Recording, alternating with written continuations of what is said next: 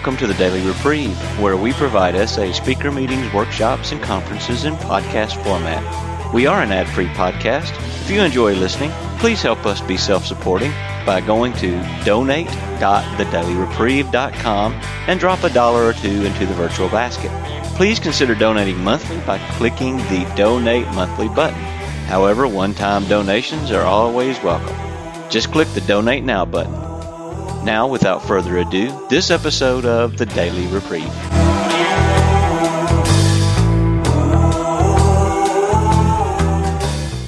Thank you. Thanks for having me.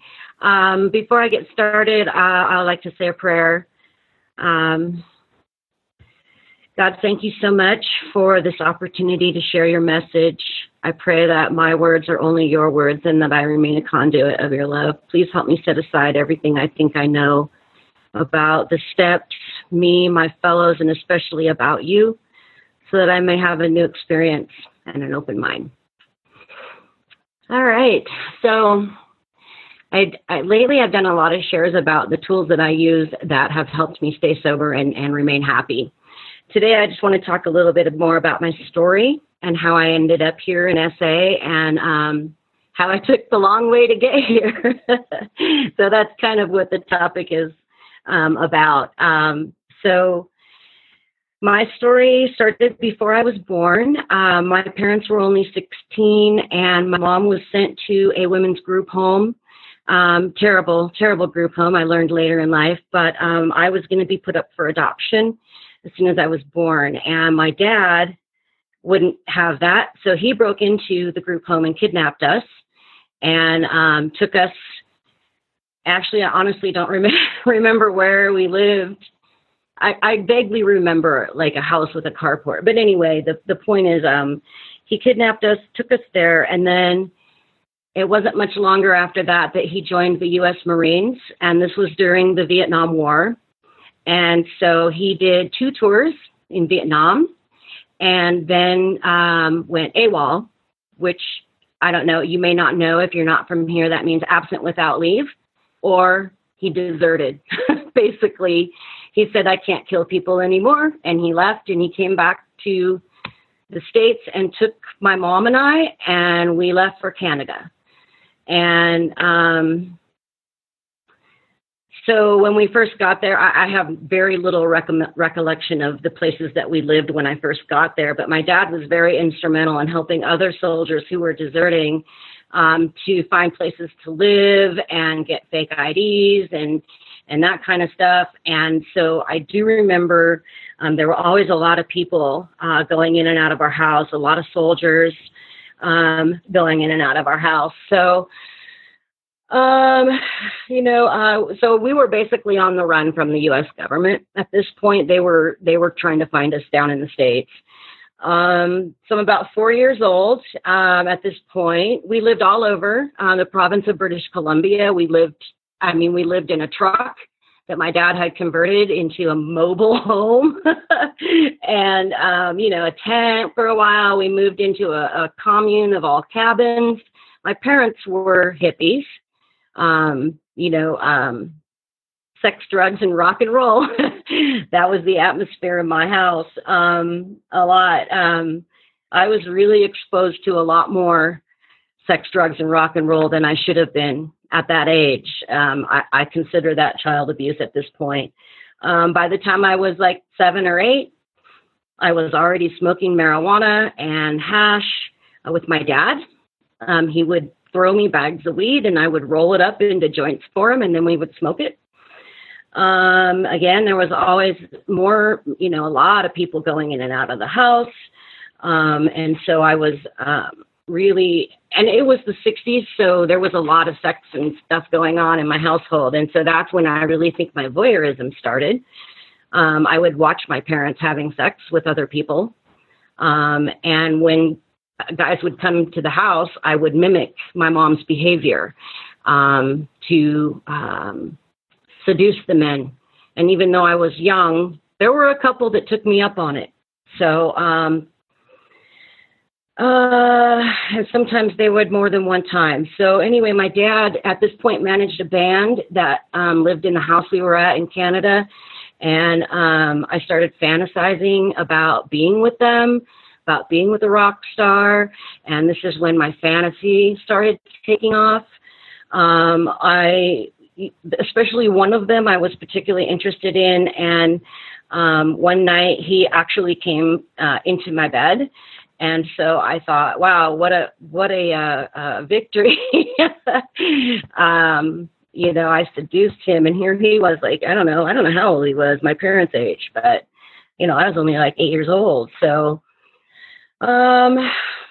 eventually we ended up moving into a cabin on a small island up in Canada in the San Juans. Out in the middle of nowhere. Again, we were still on the run at this point. And this is when, at this place, I think the parties kind of slowed down a little bit, but there were still always people in and out.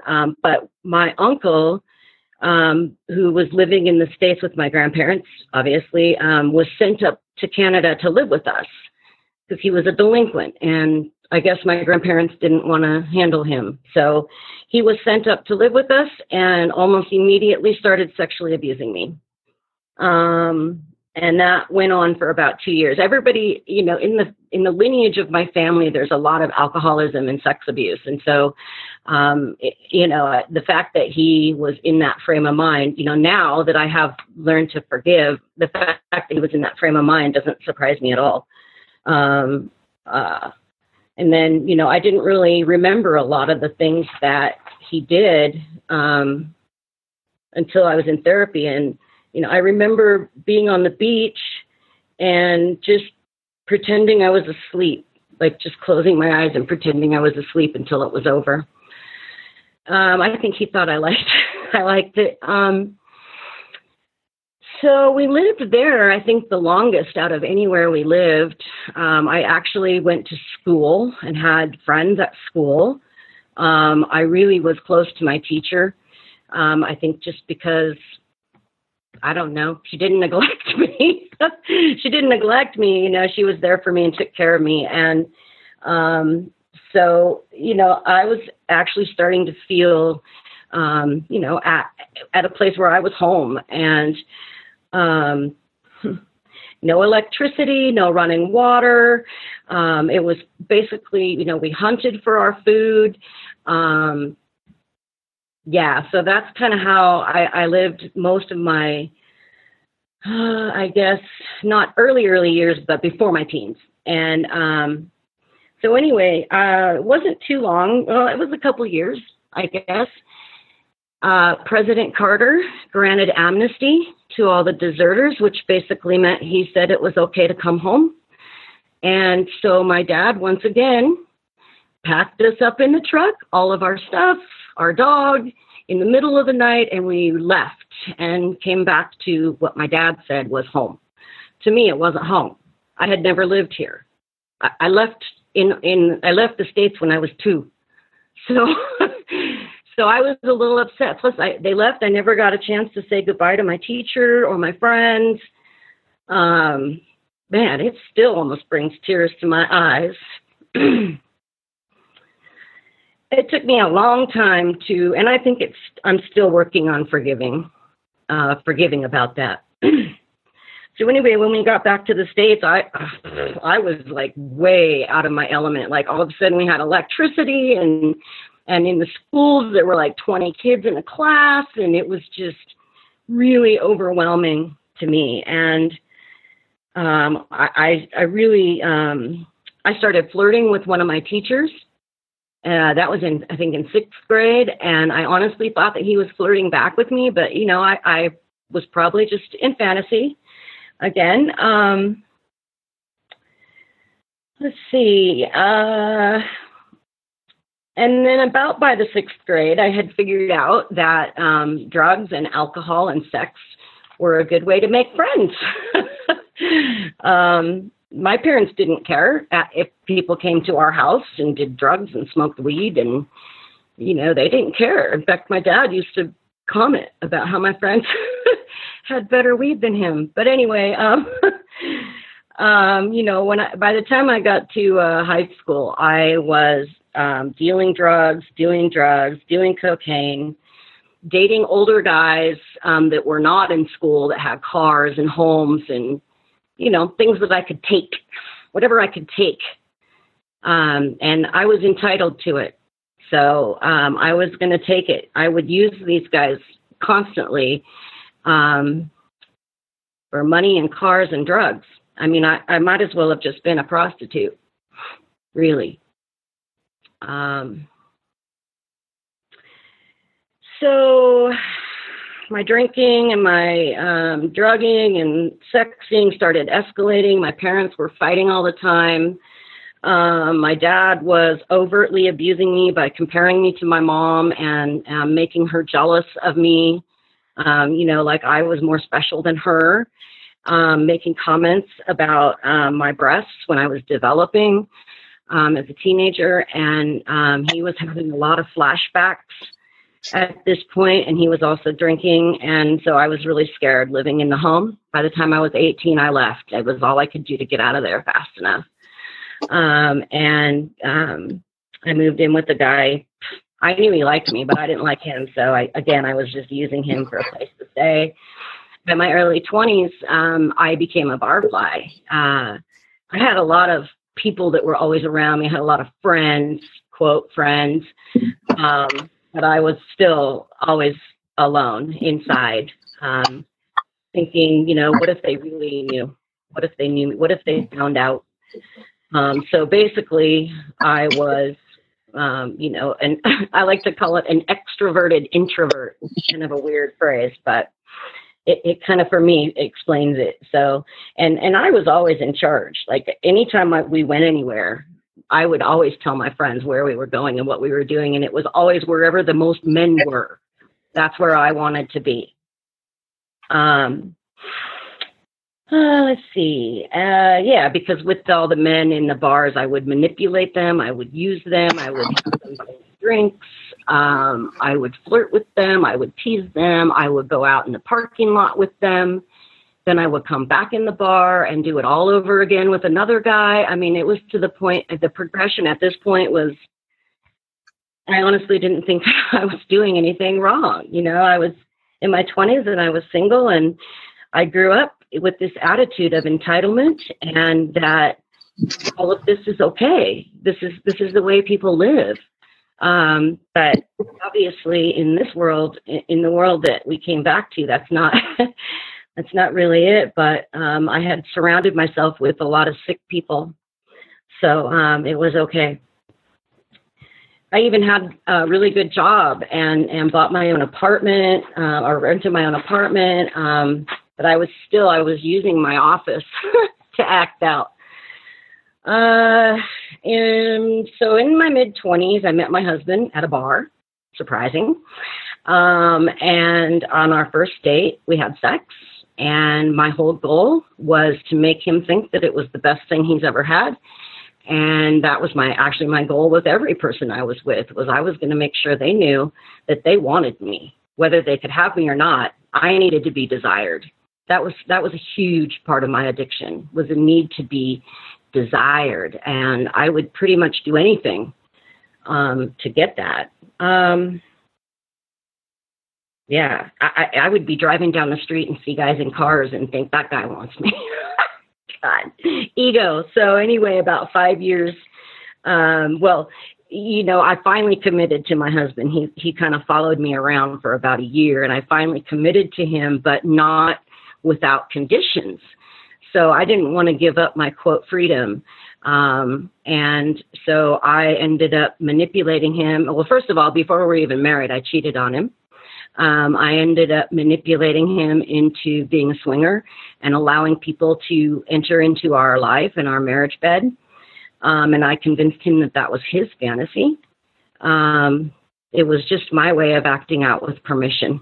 That's basically what it was. And it definitely wasn't freedom. I was in complete bondage at this point. There was knots in the ropes.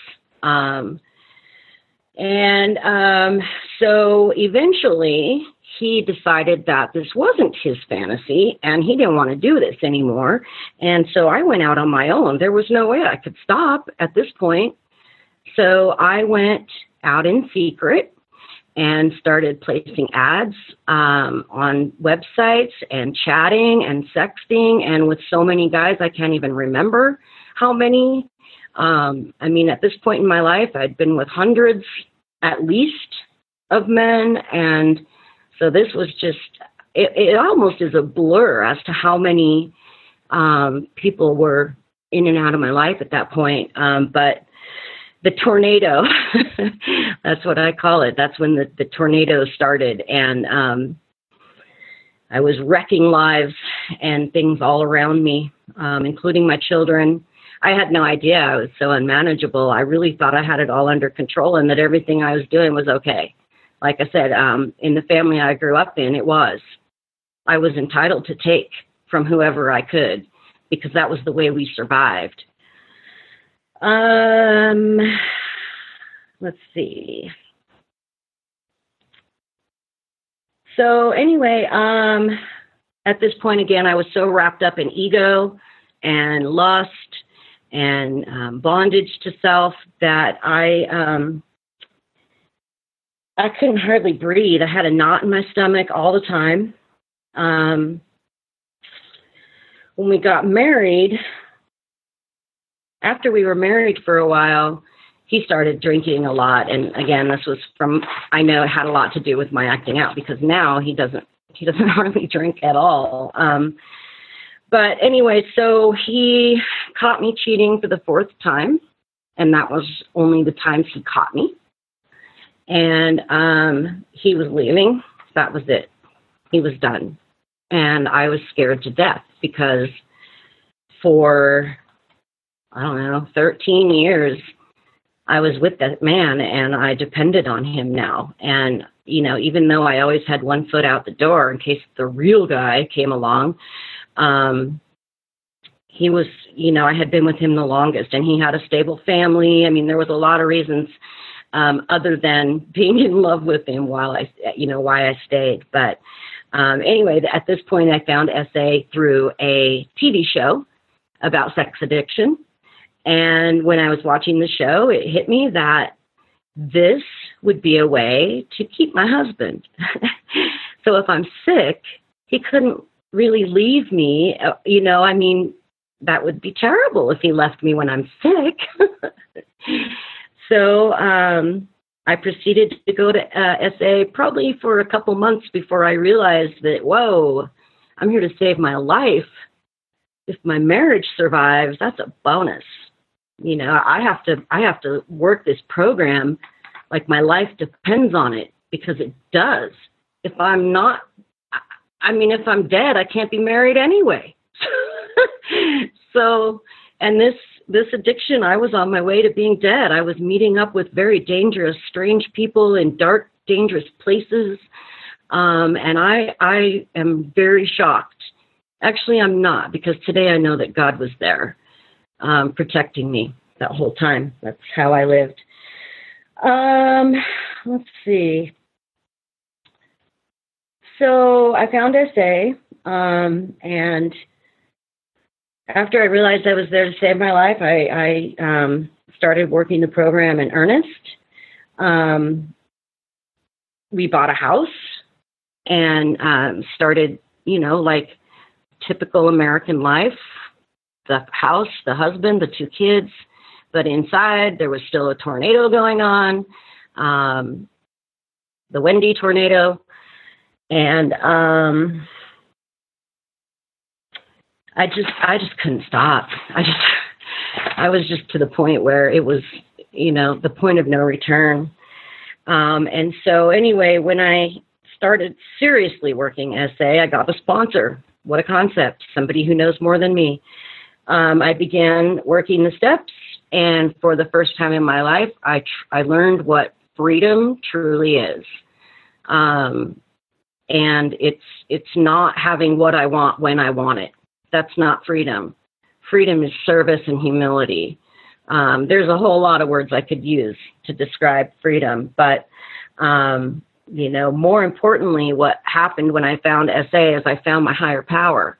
And what a relief. Like, I didn't have that faith or trust in anyone. I survived my life on my own will. And wow, look what I did. I did such a good job. But I didn't have faith or trust in a higher power. So when my sponsor, like step 2, I did a lot of acting as if. There was no spirituality or religion in our household. I mean, it was any spiritual experiences were chemically induced. There were no like real spirituality. So when I experienced that and worked with my higher power, it was just, wow, what a relief. I don't have to be in control anymore. I don't have to run everybody. I just don't have to be anything except for here, today, in the present, to be with my higher power and do service for my higher power. I know that God has the plan for me, because otherwise I wouldn't still be here. And I feel like that plan is a lot of SA service, helping people that He helped me and other people have helped me. 5 more minutes, Wendi. Mm-hmm.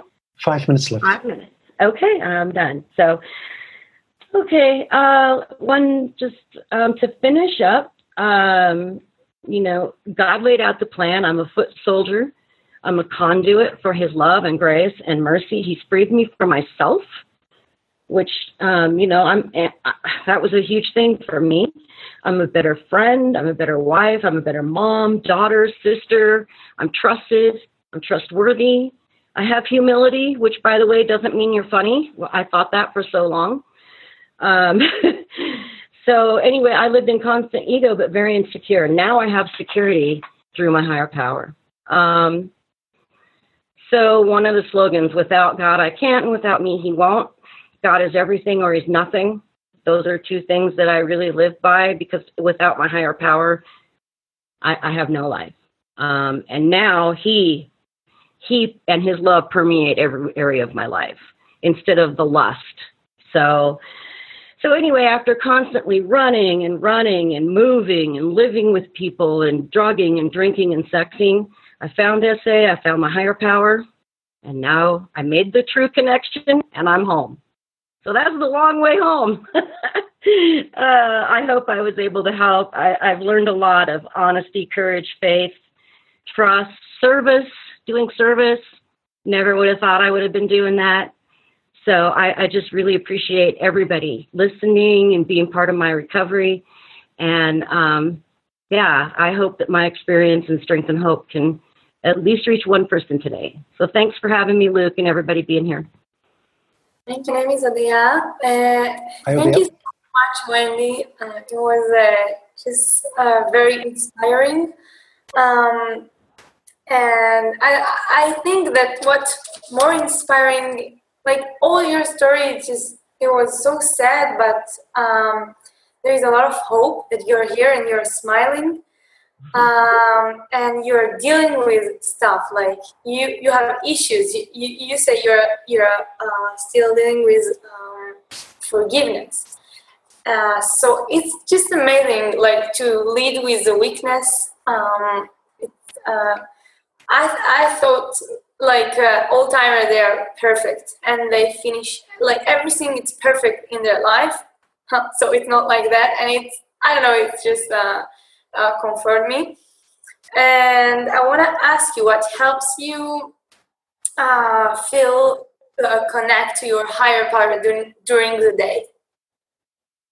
Okay. That's a good question, because it is very important for me to stay connected to my higher power, because as soon as I lose that connection, I'm in ego, I'm in self. And that's a tornado waiting to happen. So there are a couple of things that I do. So the first thing, I live on the Front Range of the Rocky Mountains. So if for some reason, I always pray in the morning. I don't always say formal prayers. A lot of times I'll just say, hey, God, thanks for letting me wake up. Keep my family and friends safe today. But if for some reason that doesn't happen in the morning, I walk out my door and there's this huge mountain. It's like, oh, hi, God. Like, that's God to me.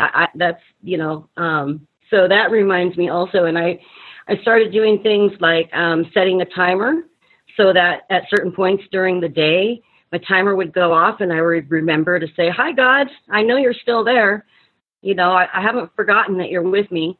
And then it's funny, just weird things. Like if I would come to a light and it would turn red, it would be like, in the beginning, it would be like, "Oh my God, I'm in such a hurry." And now it's like, "Oh, what are you trying to tell me, God? I have a minute." You know? So it's just little things like that keep me connected. And it really is, anytime I start to feel any kind of disturbance or stomach ache or anything, I know that I'm not connected and it's time to reach up to God. I hope that helps. Alicia? Go ahead, Alicia. Thanks. It's Alicia here. Thank you so much, Wendi. I really appreciated just the image of a tornado. I feel like that's what I've used, Tornado Alicia, for my own addictions. I really resonated with that part of your share. And I loved that you found SA through through a TV show. It's just amazing. And came into the rooms. And I don't know, it just, as you were sharing, I just felt like, wow, God just pulled her out, put her in SA and saved her life. And I don't know, I just feel really excited and encouraged by your story. And I don't have any questions. I just wanted to say that and say I'm happy to be on the journey toward happy destiny, trudging the road of happy destiny with you. So that's all. Luke, my name's Dana. Hi, Dana. Go ahead, please. I have a question for Wendi. First, appreciate your sharing. It took a lot of courage, and I appreciate that. I'm wondering if there was some point in your sobriety where you became kind of not necessarily an aha moment, but some point where you realized my fantasy life that I've been living in for so long has really hurt me my whole life, and I need to not avoid being in fantasy at all costs. Did that happen to you? I mean, it's kind of happened to me, and I'm not just curious. And how far along were you? So please share your experience straying it home. Sure. Thanks for the question, Dana. Yes, at some point I did have that aha moment. And it didn't happen overnight. It really happened after I lost my sobriety after a year, and I really seriously started working the steps. It was step 1 when I realized how much trouble I was in, how much trouble I had caused. And then step 4 is where I realized how much fantasy, I had been indulged in, even more so than in step 1. So I guess my answer would be when I started earnestly working the steps is when I had that spiritual awakening, that spiritual experience. And that was the only thing, the surrendering to a higher power and working the steps. It's the only thing that worked. Thank you, Wendi. Hi, Luke, for everybody. It's Go Nancy. ahead, Nancy. Yeah, thank you so much, Wendi. I really appreciated your story. It's amazing. I love what I heard a little bit ago about just reaching down and snatching someone up out of a mire. I really can relate to this is normal. I mean, not even knowing that anything was different. In my life, it was a different way, but not having a clue. That's normal. And even now, I've been in this program so gratefully for 27 years.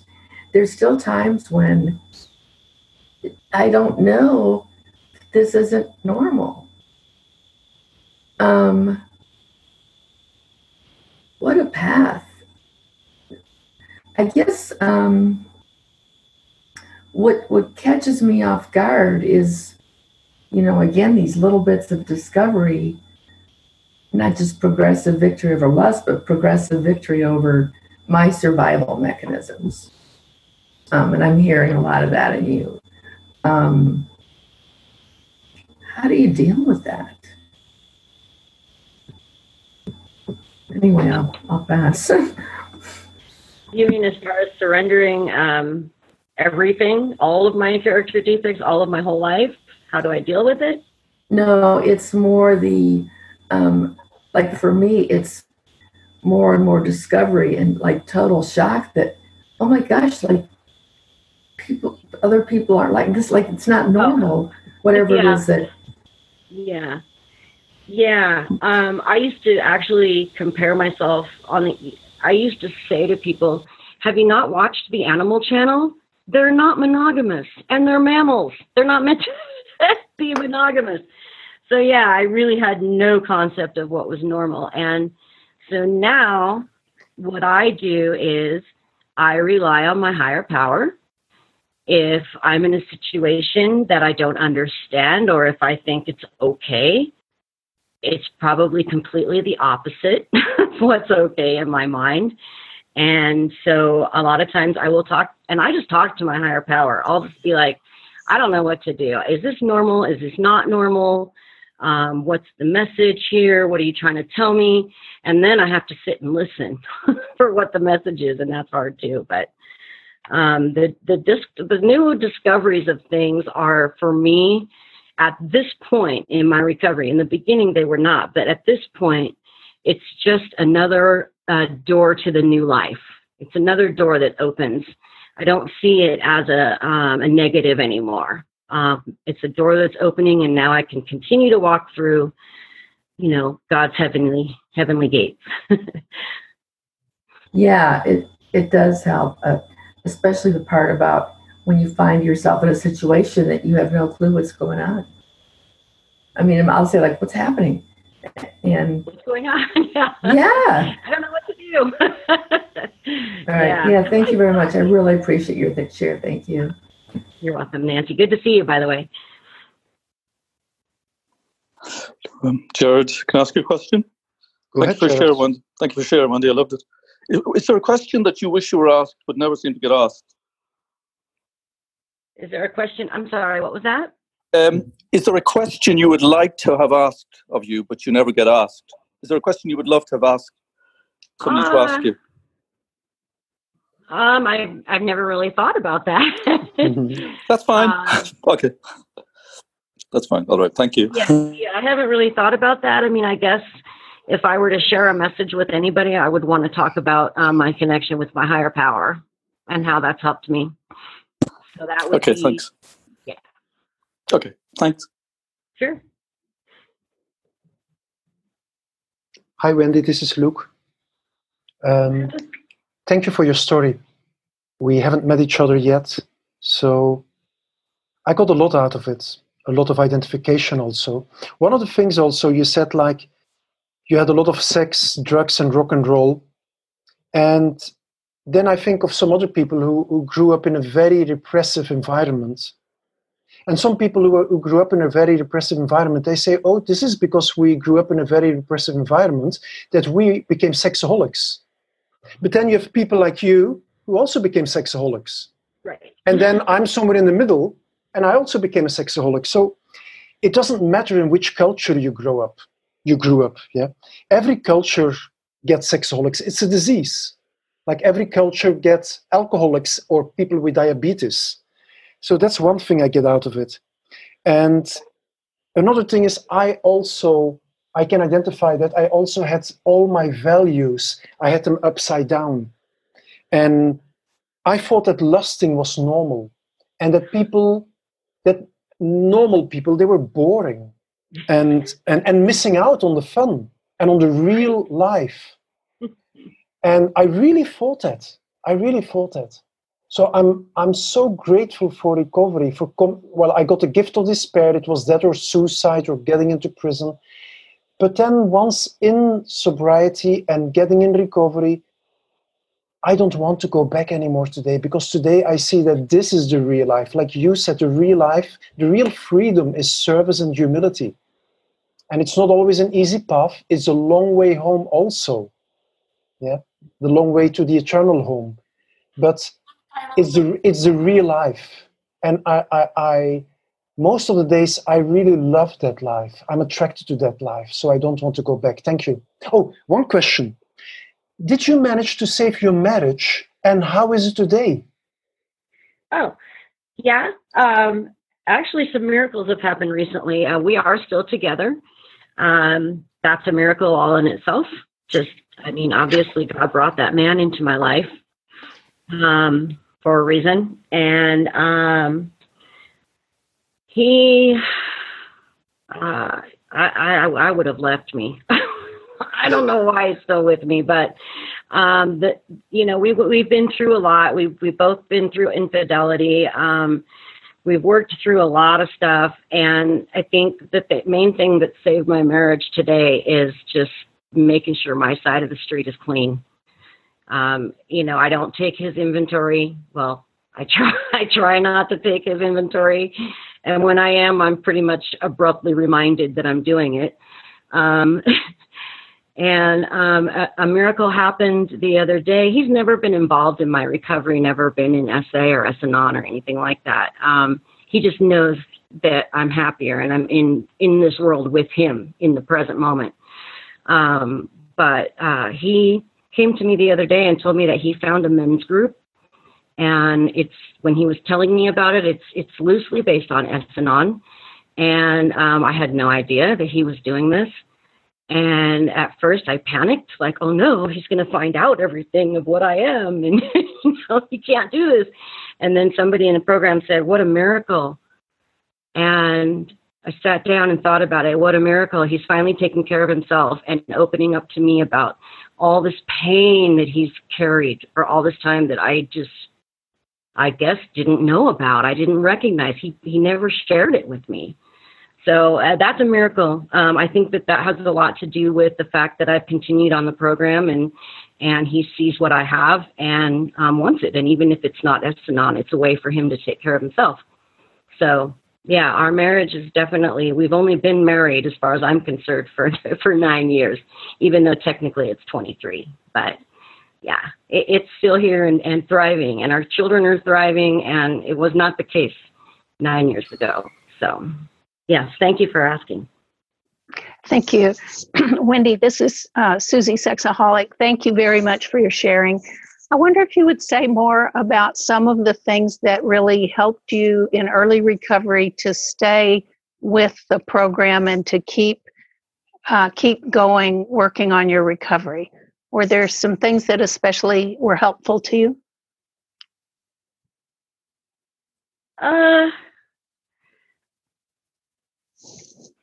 I guess just the promise of a new life. I had to be teachable, and I had to remain teachable. So I guess humility helped me a lot, being humble and realizing that I don't know everything about other people or me or God. And I guess a lot of recovery work, getting a sponsor, reading the literature. I go to meetings. I still go to meetings every day, sometimes 2 a day. It just depends on the day. But I think just the acting as if was big for me. So acting as if I was teachable, acting as if I believed in a God. And eventually, like it says, those things just became normal, natural habit for me. But in the beginning, I had to do a lot of acting as if and touching base with the sponsor and other people to keep me right-sized and in reality. I don't know if that helps. Thank you, Wendi. Hey, Luke, this is Stan, Alaska. Go ahead, Stan. Wendi, thanks for your share. It's really amazing. I just, hearing that share, I could just hear little Wendi there talking, your experience, strength, and hope. And it was just, I was actually feeling some empathy and compassion. And it just felt great hearing your story. And, I know when I heard that you were going to be sharing on today's call, I was like, oh man, Wendi. It's like, yes, I remember her in some of my SA phone meetings when she'd be there. And it was just always just so great to hear sparing strength and hope. And I'm just very thankful that you are here on this Barcelona call, and I've been led here, and that God has been working in my life to be associated with people to help me in my recovery. Because I just really like your share about how when you came into the program, because I had a similar experience where I came in to try and save my marriage, And thankfully, after a month, God revealed, "You're here to save your life, Stan." And it has not been perfect. It's been up and down. But I just really appreciate your share, and just I guess I guess a question I would ask about your spouse. For me, one of my problems is not liking what my spouse does or says, in a sense. But could you explain, as far as when sharing, expressing feelings, or if your husband says something you don't agree with, how do you handle that with them and with yourself through recovery? Oh, thank you. Thanks for that question. Yeah, and I wish I could take credit for all the things I share. That's God's words, by the way, not mine. With my spouse, acceptance is something that I've had to learn, because he is different than me. He has different things that make him happy. And if we're talking about feelings, or if he does something that is uncomfortable for me, I will tell him right then. I mean, if it's possible. I try my best not to talk about this stuff in front of our children, but I typically will say something right then. And usually what happens is it comes back to something that I've said or done that has, caused him hurt, which caused the problem. I mean, so I guess I have to, it's just honest, open communication. And it's scary. It's not easy. It's really scary sometimes, but we have learned, it's a learning experience, and we have learned each time we talk, we learn more about how to do it. And now, especially with him being in that program, we're able to really discern what is more important. Is it really that important, I guess? So things like, is it really that important that he squishes the toothpaste tube and it really pisses me off? The way he does, you know what I mean? So I just have to pick and choose what's really important, because what's really important is that God put that man in my life. So anyway, I don't know if I answered your question. That's good. Thanks, Wendi. Appreciate it. Thanks for your share. Yeah, good to see you. Yeah, thanks, Wendi. Thanks for the meeting, Luke. Love what you shared. I just, that's the kind of God I love. That's the kind of God I like to hear about. I just love the way you come in totally for the wrong reasons, and God made it right. And I just loved that. Really touched by that, and also really touched by where you said that you didn't have a chance to say goodbye to your teacher in school because your dad made you all leave in the middle of the night, and it was just very moving. Just brought me to tears there. Yeah, thank you for your share, and thanks again, Luke, for the meeting.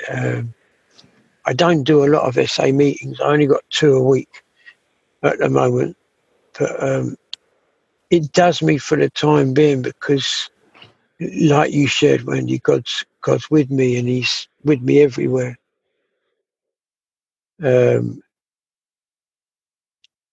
This evening I had to leave my workplace, and I had to drive along the coast road by the beach, which is okay for some people, but it's not really okay for Steve.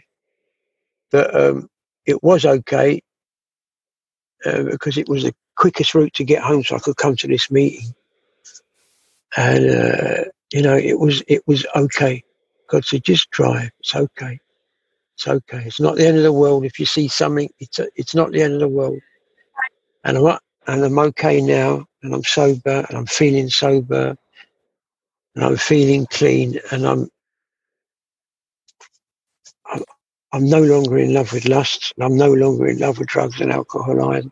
So, I'm not where I want to be, but I'm not where I was, and that's good. Oh, thank you. Sorry about the time. Thanks for sharing. Yes, thank you. I'm glad you're here. Yeah, thank you, Wendi. Hi, this is Dennis. Can I share or ask a question? Go ahead, Dennis. Okay, thank you. Well, thank you, sister. You've been a big help in my recovery. I know the last 3.5 years that we've got to have a lot of fun on the Noon Group. And what you've helped me a lot with is modeling emotional sobriety, because I've been disturbed a few times and watched how you've handled those situations. And so I've really got a lot from you. So can you talk a little bit about maybe some of the things you do or that you've learned about emotional sobriety? And thank you, Wendi. Thanks, Dennis. Good to see you, brother. Emotional sobriety. I didn't even know I modeled that. I think, I guess if I were to talk about emotional sobriety, the thing that has really helped me in that area is, again, I just keep going back to my higher power. I have humility in front of my higher power. I know that I'm not always right. I can listen to other people and their side. I may not always agree with it, but I don't have to sit there and argue with them anymore because that's their opinion. I have my opinion. I still do sometimes, by the way, to catch myself. But I mean, as far as emotional sobriety, again, if I start to feel a little pit in my stomach or people around me are snipping at me or whatever the disturbance is, I know that it's within me. That's the only thing I can change. And that is what brings me emotional sobriety. I have to change with my attitude, my change of attitude to God and others. I believe that is what really helps with that. Thank you, sister. Appreciate you. This is Dan, Sexaholic, Barcelona. Hi, Dan. Yeah, there were a lot of things identified with. Maybe we can talk after the virtual coffee. But one thing I was curious about is your process of acquiring your higher power. You spoke of the mountains, and that meant a lot to me because nature is a big foundation for me. But it seems like for some people it's a burning bush, but it hasn't been that way for me. In fact, I feel like I'm still very much in the process. I've been in SA just a little over 2 years, and I'm still very much a work in progress. So what was your experience? I'm still a work in progress as well, and I think that helps. I'm never going to be perfect. My higher power is the only thing that's perfect. But the way that I came to believe, I guess, if you will, again, I did a lot of acting as if, but I also started to notice little miracles happening. When I would stop practicing the behaviors that were getting in the way of God, I would start to notice little miracles happening. Little things like, I have no gas money, I've got till the end of the week, till payday, what am I going to do? And then I put on my bathrobe and there's a $20 bill in the pocket. I can't explain that. I just have no explanation. So a lot of little things like that happened where it developed my faith. And like you said, my faith is still growing, still developing. And with each opportunity, I guess, a trial, I have an opportunity to grow even closer to my God. So I use the despair and the character defects as an opportunity to go to him. And so that really helped a lot. But I did a lot of acting as if in the beginning. So my sobriety, my experience was not a bolt of lightning either. So yeah. Thanks, Wendi. I appreciate that. Thanks, Dan. I've just got one, Luke, if I can. Go ahead, Francis. Hi, Wendi. Thanks for your share. It's absolutely a lot of identification. Yesterday and a couple of weeks ago, or the last couple of weeks, I've been going through a psych evaluation, and one of the things that's come up to rile me a bit is when they've been questioning the SA program, the psychologists have completely, really poo-pooed it, and they don't believe me when I said, well, it's gone from compulsive masturbation to 0 because that's the program. And they said, well, have you done it? And I said, well, I've surrendered it to God and he's done it. And they're just laughing, really. They just don't understand it. I'm just wondering, from your experience or your life story, have you ever had anything similar where people on the outside just don't get it? And how do you handle that sort of pressure? Well, first of all, any therapist that I went to, I never really gave them a chance because I never really was completely honest. I mean, the one that I did go to that mentioned, wow, you might be a sex addict. I never went back to that person again. That was enough of that. But I think for me, it depends on who I'm talking to. But if it's somebody like a therapist, I would probably make mention that I appreciate that you don't understand this, but it's working for me. And maybe I could share something, the book or something that would give you an idea of how this works for me. And if they are not open to it, if they don't want to work around that, find another therapist, or just put more time into SA. I don't go to a therapist anymore. I mean, I wasted thousands and thousands and thousands of dollars. But anyway, yeah. So I firmly believe that SA is my therapist first. And then if I actually go to a therapist, I want to make sure they understand my addiction at least. So.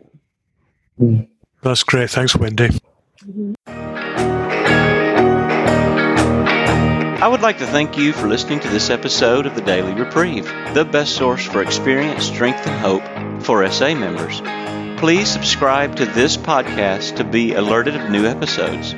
Please show your support by donating to the Daily Reprieve by going to donate.thedailyreprieve.com and choosing either monthly donations or a one-time donation by clicking Donate Now. Thank you for listening, and stay tuned for the next episode of The Daily Reprieve.